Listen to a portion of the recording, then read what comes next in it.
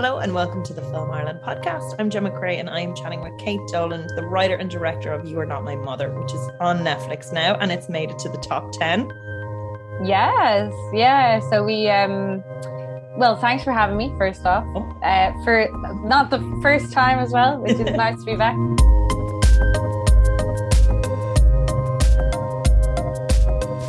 Yeah, so we just, the film obviously came out on Netflix on Saturday, and then I got a message from, it was actually my auntie, screenshotted the screen for me, and she was like, oh my God, look, it's in the top 10. And I was like, oh, wow, that was kind of unexpected. Because, you know, Stranger Things came out on Friday and everything, so we kind of, you know, you never know. But yeah, so it's currently number 9. I think somebody sent me a screenshot today that it was number 6 in the UK. So I don't know if that's different than Ireland or like how that works, but yeah, so now that's some amount to eyeballs because it's raining, so people are watching a lot of Netflix. Yeah, that's true. That's amazing. So let's get into how this film was created first of all. So I know you submitted for this for the POV scheme. So I was just wondering, can you tell me a little bit about developing it for that application? Because I think that's really interesting that it's sort of a designated lower budget Irish feature, but like look at the success that it's gone on to have. Yeah, so it was it was really good timing kind of for me because I had just done a short film called Cat Calls, and that had played at a few festivals and it was doing quite well. So I had made that film with Screen Ireland on their Focus Short scheme, which is kind of their slightly longer short scheme. So this film is about 10 minutes. And so I kind of had a relationship with Screen Ireland, and I was talking to Dee Levens, who's a producer with Fantastic Films, and she wanted to do more producing and kind of step up in the company there. And she knew I was really interested in horror. So we had met a few times to talk about like horror feature ideas and what I wanted to do. And then kind of just while we were having this conversation, Screen Ireland said that they were going to make this POV scheme, which was similar to Catalyst, which is what they had done a few years previously, which a few films had been made on, like Lorcan Finnegan's Without Name and The Drummer and the Keeper by Nick Kelly, and a couple of other ones I can't remember right now. Kissing Candace, Eve McCardle's film was made on that. So that was like a capped budget scheme where you only had like kind of micro budget to work with. So we saw that was coming up. We decided to just submit something. So I had a kind of a 1-pager idea at the time, which was You Are Not My Mother, but it was kind of a very vague idea about, you know, a parent being kind of haunting your house, I guess, in a way when they're kind of mentally unwell. But then, yeah, so the deadline was coming up like kind of 2 or 3 weeks away. So Dee just said, okay, do a 10-page treatment and we'll submit it. Because we kind of felt like that idea was very contained. It was all in-house and it didn't have a very big cast like on the page. But so we felt like it could be done for the budget was going to be €400,000 on the POV scheme. And obviously that scheme was pointed towards kind of female writers, female directors, or female writer directors.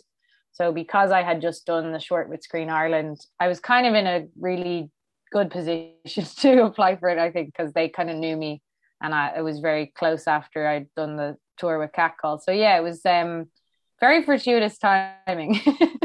And you wouldn't know, like it's something when you watch it, it doesn't feel like there's been any scrimping or saving done on it. Like it again feels very polished, very kind of like lots of oomph in all the areas, the visual areas, the performance. I really want to get into all those little nitty bits later, but I'm like, you wouldn't think that it's a slightly lower budget scheme than, you know, some of the bigger budget things that have come through cinemas that have been in Ireland of late. Yeah, I mean, like, I think, you know, I don't really know how we did that. Yeah. Because, you know, like the budget, I know to some people like €400,000 sounds like a lot, which it is a lot of money, like in general. But for film, it's obviously, it goes so quickly. Like as soon as you start paying, up to And in 100 the era people. of COVID. So you've all these extra bits and bobs, all these delays, all this messing around as well that you have to deal with and that the budget has to deal with. So it's not a Yeah, we were very lucky because the testing, we needed to be testing the crew twice a week and then all the PP, and we needed to pay a COVID officer to be on for the entirety of prep, the entirety of the shoot. Um, so we kind of couldn't make that work in the budget, but so then Screen Ireland did give us some additional cost money to cover the cost of COVID. So the 400,000 did kind of not got on screen, you know, so it wasn't kind of just paying for masks for people. But yeah, I don't know, like it was, I don't know how we kind of pulled it off because it is like it does go so quickly on everything, and then you kind of, you know, I think it was really down to the team and the people who worked on it because we had a lot of, I think we had a lot of kind of young crew, like young HODs who it was their first time making a feature film or, you know, being involved in kind of a film of this scale. Um, and so I think just that team were so hungry to make it their own and make it, you know, really not kind of phone in anything. I think, you know, sometimes if you had gotten kind of like super established people, they might be like, why am I wasting my time running around like trying to get things for this movie that's like not going to make anybody back, you know, that kind of way. So I think we were lucky that I think everybody of the HODs and kind of the crew were just really excited by the idea and like really wanted to be a part of it and give as much as they could. And then also I think we were maybe like sometimes like obviously COVID is bad and like difficult to deal with in many ways, but I think at the time people like that we were one of the first shoots feature films that shot like since the start of COVID. We shot in November 2020 and Screen Ireland, we were kind of like the test baby going out to like see how this would go almost. I think one of the other POVs went just before us, but we yeah, we were kind of like that POV and our POV film were like the test subjects to see how COVID would work. So that was like a good thing in a way because people were really, I think, just excited to be working and excited to be on set again. which if you had waited a little bit later, it would have been like, I can't get him, he's booked, can't get him, he's booked, he's booked on Foundation, Yeah. everyone's booked on Foundation, and you're like, okay. Yeah. Like even I think with the cast, even that was the case. Like I think, you know, we got some cast and like who probably if you know you'd waited a bit longer they'd be like sorry I'm going on this TV show that's paying me like triple the amount that you're going to pay me. So we got kind of lucky with COVID a little bit. I think if it had been made, yeah, as you say, a bit later it might have been a bit trickier to get book the cast or book the crew that we wanted. So yeah, I don't know, but I think yeah, probably just a combination of all the team and all that kind of timing and luck. I think sometimes you just get lucky with things. Like we got an amazing house location, which was just a house that was up for sale, and the guy was about to sell it, but because of COVID, he was finding it like it was kind of holding off. And he was just like the sweetest man, and he just was like, "Yeah, of course you can get in here 2 weeks before to be painting all the walls any color you want, like go for it." And like, you know, so I think sometimes you get lucky with stuff like that you don't have to shoot in a house with completely white walls and like not you're not allowed to touch it, and like you know you then have to buy so much more production design to get it done. But that house had like the carpets were there that are in the film, the curtains, all this kind of stuff. So you know we had a good base to work from. So I think that gave it a good bit of production value because obviously the film takes a lot of it takes place in the house, and that's kind of the main interior location. And actually, where was the shoot? Like where, like it was kind of one of those old school corpo houses, so it could have been anywhere in Dublin, but in that way it feels so familiar. Yeah, we like so the whole film was basically all shot North Dublin because I'm from Fairview. So that house was actually in Clontarf. It was like actually a really nice house from the outside and like the layout of it, but I think it looks a lot smaller on screen, and we kind of made it look a bit more dingy than it was when we first got in because we painted all the walls and stuff like that. But yeah, it was all North Dublin because it was like, you know, it was set there in the script, and that's kind of it based on some of it's based on kind of my upbringing and my coming of age, which those kind of areas feel very part of that. You know what I mean? Like those kind of housing estates and like laneways that you go down to get shortcuts to, like home from school and stuff like that. So that was very much part of it. So I like the part of it was COVID as well, because the location, we didn't really have a locations person who was like going out like finding us all this stuff because we couldn't afford it. So I was just like, I remember a laneway that I used to hang out in, and then I'd go and take pictures of like several laneways that I remembered from like being 16 and that would be like our way of finding the location. So it's funny, yeah, it's just like that just kind of became part of the aesthetic of it, obviously, because it's, you know, part of the places where I knew growing up, I suppose. So actually going back to how it originated in the development process, so was this always sort of an earworm, or was it like one idea that you just felt could be suitable, or was it something that you really wanted to dig into? Yeah, I think like the initial idea, I felt like it had something, like I felt like it was a strong, it could be a strong idea, like once I fleshed it out. So it was something that, yeah, I always had. And I was like, what am I going to do with this? And I obviously, the kind of aspect of Irish folklore as well, and the mythological influence and paganism and that kind of thing. Like as I was then kind of working on the treatment and working on the script, that became much more a part of it. And then, you know, it kind of grew into a bigger idea. Then it was a bit more of kind of a straight up kind of ghost story in a house on that first one pager. But I think then as I wrote the treatment and brought more of the, because I was like, you know, I've always loved Irish folklore and kind of the pagan aspect of Irish culture, and I think I just really wanted that to be a part of it. I think, yeah, you're funny when you start to write it and you're like, this film can actually be whatever I want it to be. So why don't I just put in these things that I want to put in? So yeah, I was just like gradually doing that, as you know, as far as I could go with it, obviously within the budget. So yeah.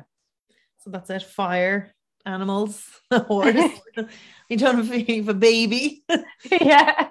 Deirdre must have loved that. She's like, oh great, the trifecta. Yeah. Well, actually, Dee's brilliant because she, like, I remember when I was writing the script, I kept kind of taking out things sometimes, and Dee was like, no, like leave in the bonfire. That's part of the story and it's part of the whole thing. So leave that in and we'll just figure out how to do it when the time comes. And I was like, okay. And then eventually when the time did come, she was like, oh crap, how are we actually going to pull this off now? So yeah, I think the bonfire, definitely the fire aspects were probably the most demanding on the budget. That was like difficult because like when you have great cast in a house that, you know, who can play off each other and you can set up those kind of scenes within the house, they're quite minimal and easy to do. But I think yeah, the bonfire had a lot of moving parts to it, which was a bit intense. I can imagine. Yeah. Then okay, so it's a development scheme as well. So do Screen Ireland pair you with a development executive on their end or a script editor? How, you know, when they're kind of working with the script, what do they kind of, what's the process there? Yeah, so initially one of the first things we did actually on when we found out we got onto the initial part of the scheme. So 6 projects got on the first kind of leg of the scheme, and then that was whittled down to 4 projects which would be go into production. And I remember the 6 projects, so it was like the 6 writer directors, and some of them had writers and directors, and the producers we all went to like this development weekend, because it was obviously a scheme for you to learn about, like, as a filmmaker, how that process works and stuff like that. I had a project in development already with Screen Ireland, so I kind of understood the basic kind of how that would work. But it was really great because we got to meet a lot of, like, there was some great script editors at that talk, and then some people from kind of the sales side as well, like Sophie Green from Bankside was there, so she eventually ended up picking up You're Not My Mother as our sales agent. So we met her the first time at that, and she heard the idea and thought it was really interesting. So, you know, it was a great kind of intro to everything, and that just taught us kind of how to dig into to the ideas, because at that point we only had the treatments, we didn't have full scripts, so it was like kind of like how this development process was going to start and how we would go about writing the script. And then each project was paired with a script editor right from kind of that point onwards.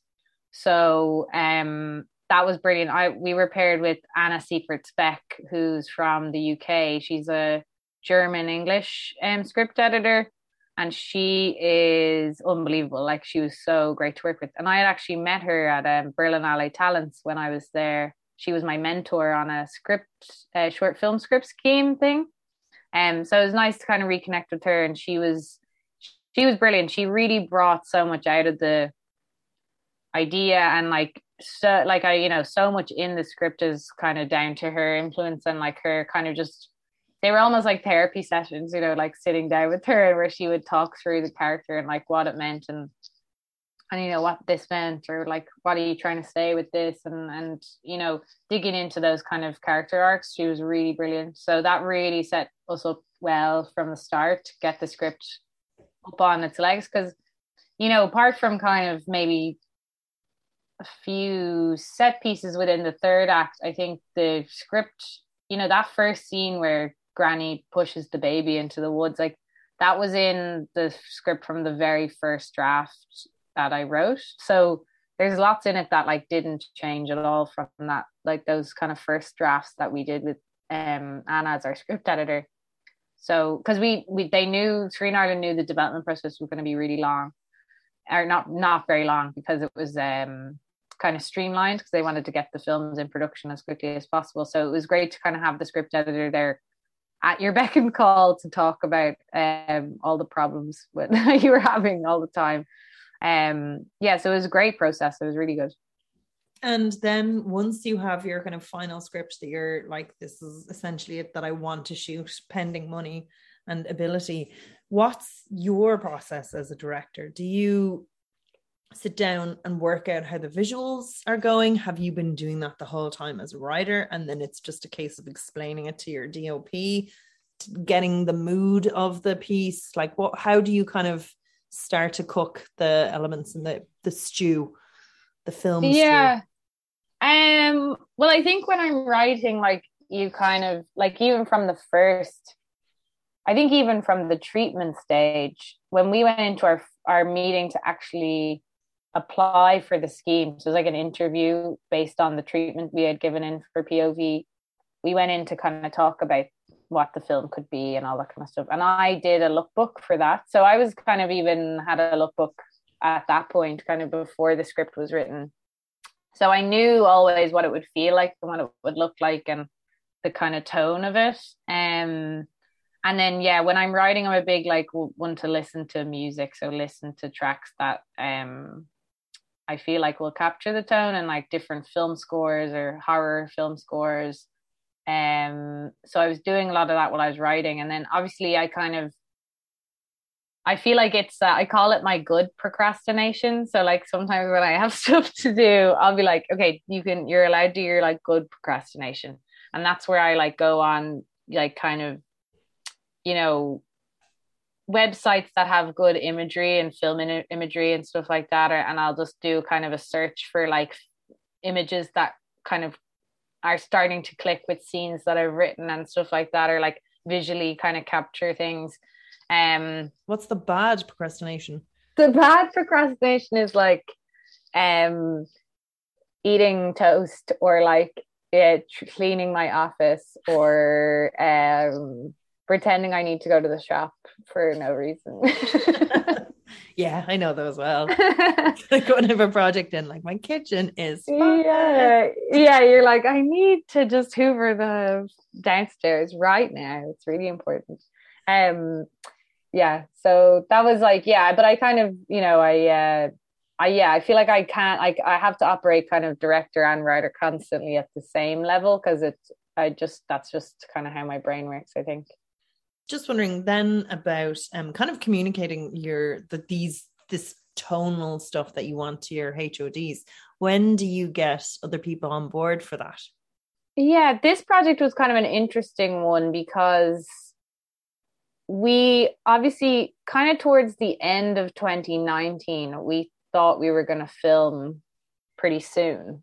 So I think, I'm not sure when we met some of our HODs. I know Narian Van Mail, he was like one of the first that we got on board.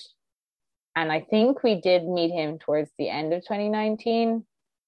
So he kind of had seen all my lookbook stuff, and I'd shared, obviously he'd read the script, and then he did a kind of a lookbook type thing that was his kind of interpretation of some of the aesthetics and stuff we could do with the film. So, you know, that's kind of funny because, like, you know, that's a lot more prep than you'd normally have with a HOD. So then he was kind of on board with the project, but then we ended up because of COVID and some other things as well, just like not being ready, but in terms of some other aspects. But we then pushed it to November 2020. So Narian maybe was on board for like the guts of a year, possibly, knowing that he was going to shoot this. So when you have someone, then you can kind of get to know them more and send them more stuff. Or like if you change your mind about things, you're like, I was actually thinking, or I was like, oh, you should watch these films that have, or like, I just saw this movie, it's really good, you should go to it, and all these kind of things. So I think you know, that's helps a lot, because you just like, you know, you just have more time to kind of get to know somebody and know their tastes and know what they want to do. And then me and Narian worked on an ad together as well within that time, so we kind of got to understand how each other work and what we like. And you know, then another HOD like John Cutler, who's the editor of the film, me and him have been best friends since we were in college. So he lives up the road from me, and like we're literally in, like, we hang out all the time outside of work. So having someone like that who wants to be on board, so it's appropriate for you to WhatsApp him at like 1 a.m. Yes. Go, oh my God, I can't sleep, I just had this great idea, which you couldn't probably do if it was more formal. Yeah, like I think, you know, with John, he was so eager, like, because he hadn't done a feature film before. He had cut my short Catcalls, we hadn't done a feature, and like he would WhatsApp me even and be like, I just watched this film and there's a great scene in it, like, which is a jump scare, you should watch it. Or like, you know, we would watch movies together, or I would even in some of the prep, I would film little videos of like sequences that were scares, and then with my girlfriend as the monster and stuff like that, and I would just email them to him, and then he would cut them together with music and sound effects. Because like, yeah, when you have a relationship like that, it is much easier. You can be like, will you just cut this together on your like Saturday afternoon? And he's like, yeah, I'd love to do that. And you're like, cool. So that like did make it a bit easier to kind of have that relationship with, like, you know, HOD, like your editor, who's, you know, normally you may not even get to kind of talk to them until you're already like about to shoot, because, you know, it's more the post that they're on board for. So the prep before you even shoot anything, it's kind of nice to have an editor on board to, because he read the script and he kind of even went through it and went, you know, oh well, how are you going to do this transition from this scene to this scene? What you could do is something like this, and you know, so we talked a lot about all that kind of stuff, which was great. And then, yeah, similarly then, like, obviously the rest of the HODs we kind of tacked on as we went along, but they were all, I think, kind of approached earlier than like they would have been if you were filming normally, because it was just COVID pushed everything. So you did have kind of people at your not beck and call, but like people who, and like, because then COVID hit, nobody was working really. So, you know, you could email your production designer and be like, hey, I just saw this like weird like photo series online, you look at this like paint color that they use on the wall in this picture, and she'd be like, oh, this looks really cool.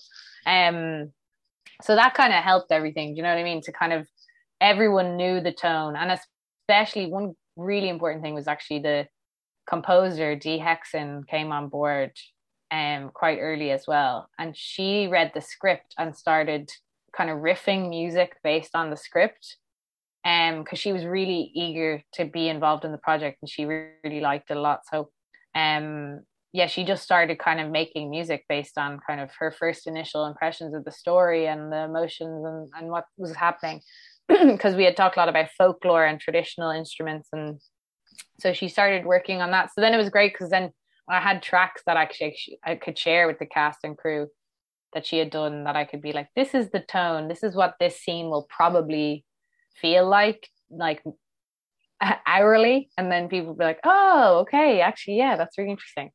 So Yeah. sound mix, oh my God, is just, it's stellar. Like that as well. Like it's just, there's so much tension there. It's so um like it really adds an edge. Like I was just listening to it going, God, like you know, you kind of just pushes you to the edge where you're really tense, but it's beautiful. And that like almost layering a sound, you know, with water and things like that. There was one point and I was like, God, it's just so, and like that the storm brewing in the background, like when she's kind of up in the middle of the night, like it's just, it's a beautiful mix. How Yeah. did that take a while? Um, Kind of, yeah. We were very lucky in that, I think all that prep did us so well because we talked a lot about like the symbolism in the film of like water and fire and elemental kind of um aspects of like paganism and folklore, and that this idea that the water is represents one thing and the fire is representative of something else, and the colors that they use, and then the noises that you use. So all these things were kind of in conversation, and then I think Dee Hexon was great because she was obviously composing the music, but she works in a very, she's kind of a sound designer as well, and like works in kind of experimental sound. So she was, her tracks, they weren't kind of like traditional, you know, you hear violins play and then just like the track goes on like that. Like it had all these like weird beats, and she would use water and she would use things, like she would use fire in her music that she was making. So then when me and John went into the edit, we had kind of heard these interesting things that she had done, and then using those to as jumping off points for things. And John's he's really great in terms of sound too. He had a great kind of input into the sound design. Like he had a lot of great ideas about like what we could do in terms of, because I think with horror especially, like it's really more about where you don't hear sound a lot of the time and where you do.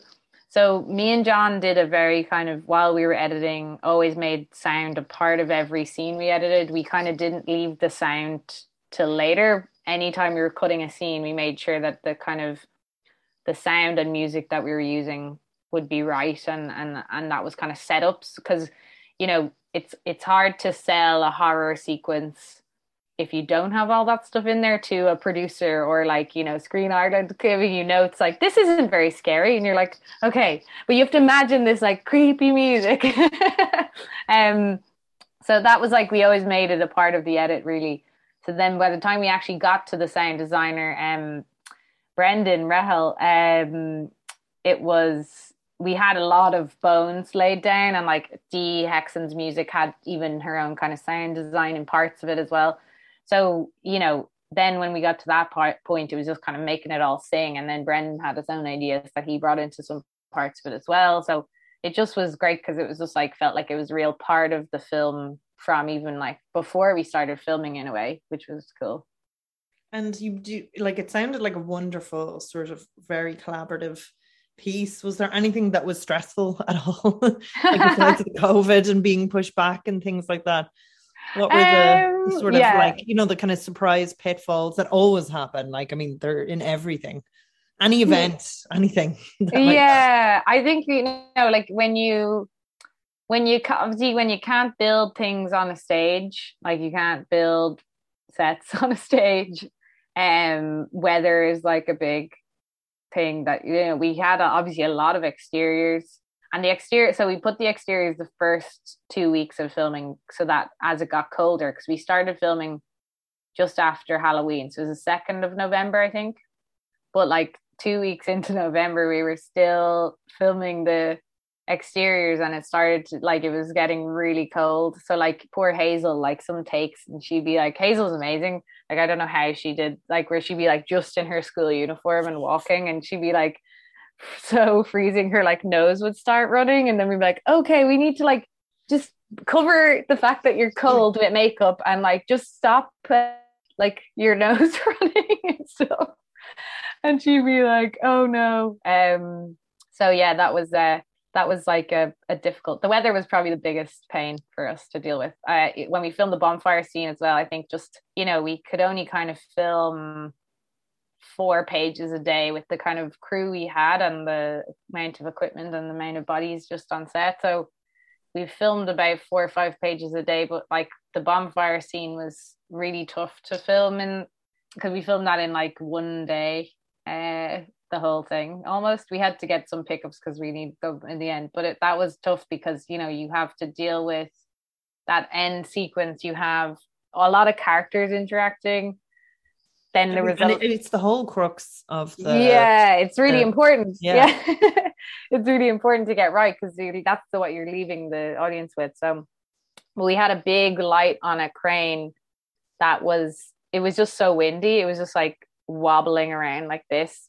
So like we couldn't use a lot of the takes at points of it because the light was just moving on the actors' faces in a way that like it just looked like a light, and not like, you know, it felt unnatural. So there was like stuff like that, and then like actual all using all the fire elements, and like on that night, like you obviously can't kind of rush those things because they are very dangerous. So you kind of have to sit back and wait, and then you're there going, this is taking like half an hour of time. And then like, you know, that bonfire scene as well, where you like, there is also a big emotional performance from the, like, you know, Hazel, and that's, you know, so important for the end of the movie. So it's like you're dealing with kind of a lot of very practical things which are going wrong, and then you also have to like make sure that Hazel has time to actually deliver the performance in the right way, and make sure that, you know, I'm happy with that and she's happy with that, and that it works for the scene too. So there was like a lot. That was kind of probably the most hectic evening that we had. Yeah, it was pretty rough.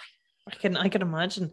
And how was Hazel always in your mind for this? Like, I mean, Hazel is just something else. Like, she can just, without a look, give like a huge big arc of emotion, like, and do it so subtly, just with her eyes. She's just incredible.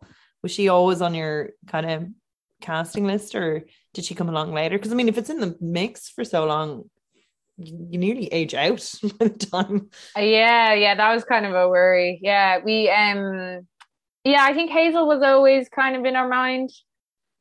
You know, she's just, I'd seen her in Cunis, which was Tristan Henway's short. I can never pronounce his second name. I hope I didn't butcher it. But I loved his short, and Narian had actually shot that short. So when Narian came on board, he was like, oh yeah, Hazel should do it. And I was like, yeah, that's what I was thinking too, because we were thinking about Hazel, because she's kind of, she was the right age, but she is also like, I think one of the like best actors we have in Ireland probably at the moment. And like she read the script and it felt kind of like serendipitous. Well, yeah, because she just like was really into kind of like paganism at the time, and she had been like, you know, her favorite movie had been Hereditary that she had just seen recently. So I think she was like, this is exactly what I want to do. So she was really on board like as soon as she read the script, which was great for us. But yeah, I think we kind of always just thought she'd be great for it. And I think we did do a kind of a casting to find the other girls, and we had in our mind like, well, if Hazel doesn't want to, like, can't do it or whatever, there's like loads of great kind of young women in this kind of audition that we're doing.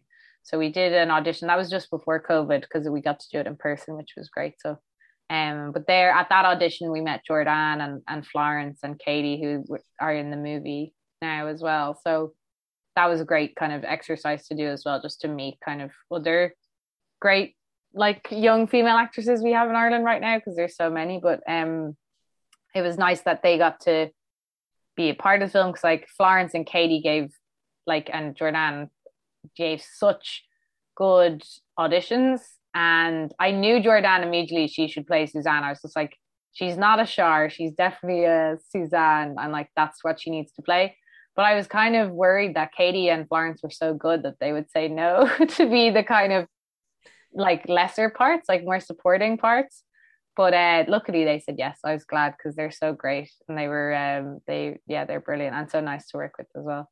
But it's nice to flex those like mean girl muscles as well. Like, yeah, you know, like it's a real satisfying role to play if you're like always being cast as like an empathetic ingenue. type, you know. Yeah. Yeah. No, I think they enjoyed it. Like I feel like those are the best days on set when like it would be all the girls like together, like those kind of classroom scenes, or like when they're on the trip, or when they're meeting in the laneway. Because like, you know, I know they seem very sinister, like Katie, particularly Katie White, but she, like, they all got along so well, and we had so much fun. Like when they were on set, like I was just like laughing the whole time, like they were just like so funny. So yeah, those were really fun days. Those were probably my favorite days on set. So how invested are you in the universe? Would you ever go back to that story and The like, or that universe. world? You know, in another thing, would you ever go back to, yeah, like to kind of see what those characters are doing later, or you know, another side of them? Because again, like Jordan's uh, character was very interesting, and I kind of felt like she had her own little. yeah, I don't know actually. I I kind of wondered, like, I was like, is this? Does she feels like she has like a fully realized side thing that I'd happily follow around as well for an hour and a half. yeah, I think like definitely. I think they're I mean all the cast are so charismatic and kind of, you know, brilliant what they do. Like you do get so roped into those characters, which is I think the one of the biggest reasons the film works and people like it. It's like the cast are so deliver the performances so well.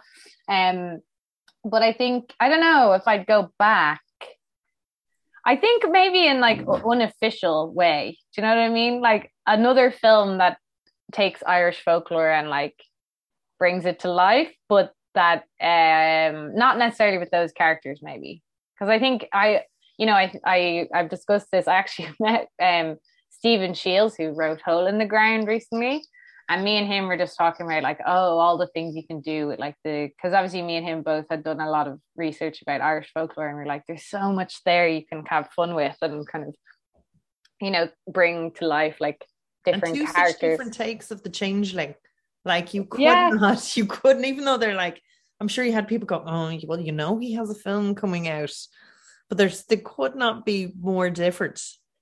I know. Yeah, it's funny actually. I was kind of because I think Hole in the Ground came out when I had already gotten onto the PLV scheme, I think, and I knew it was coming out, and I remember saying to myself, "Oh crap, this is like going to be they're going to do that," because I'd seen the trailer and I was like, "This looks so good." I was like, "Damn it!" I was like, "This is the folklore thing going to be done by the time we like get to make our movie?" But I think when I saw Hole and Ground, yeah, I think I realized they're about different things, and they're about um you know, they're very different, I kind of think, in setting and you know, I feel like my film is probably more of a coming of age film, a little bit like about kind of coming of age in a weird way.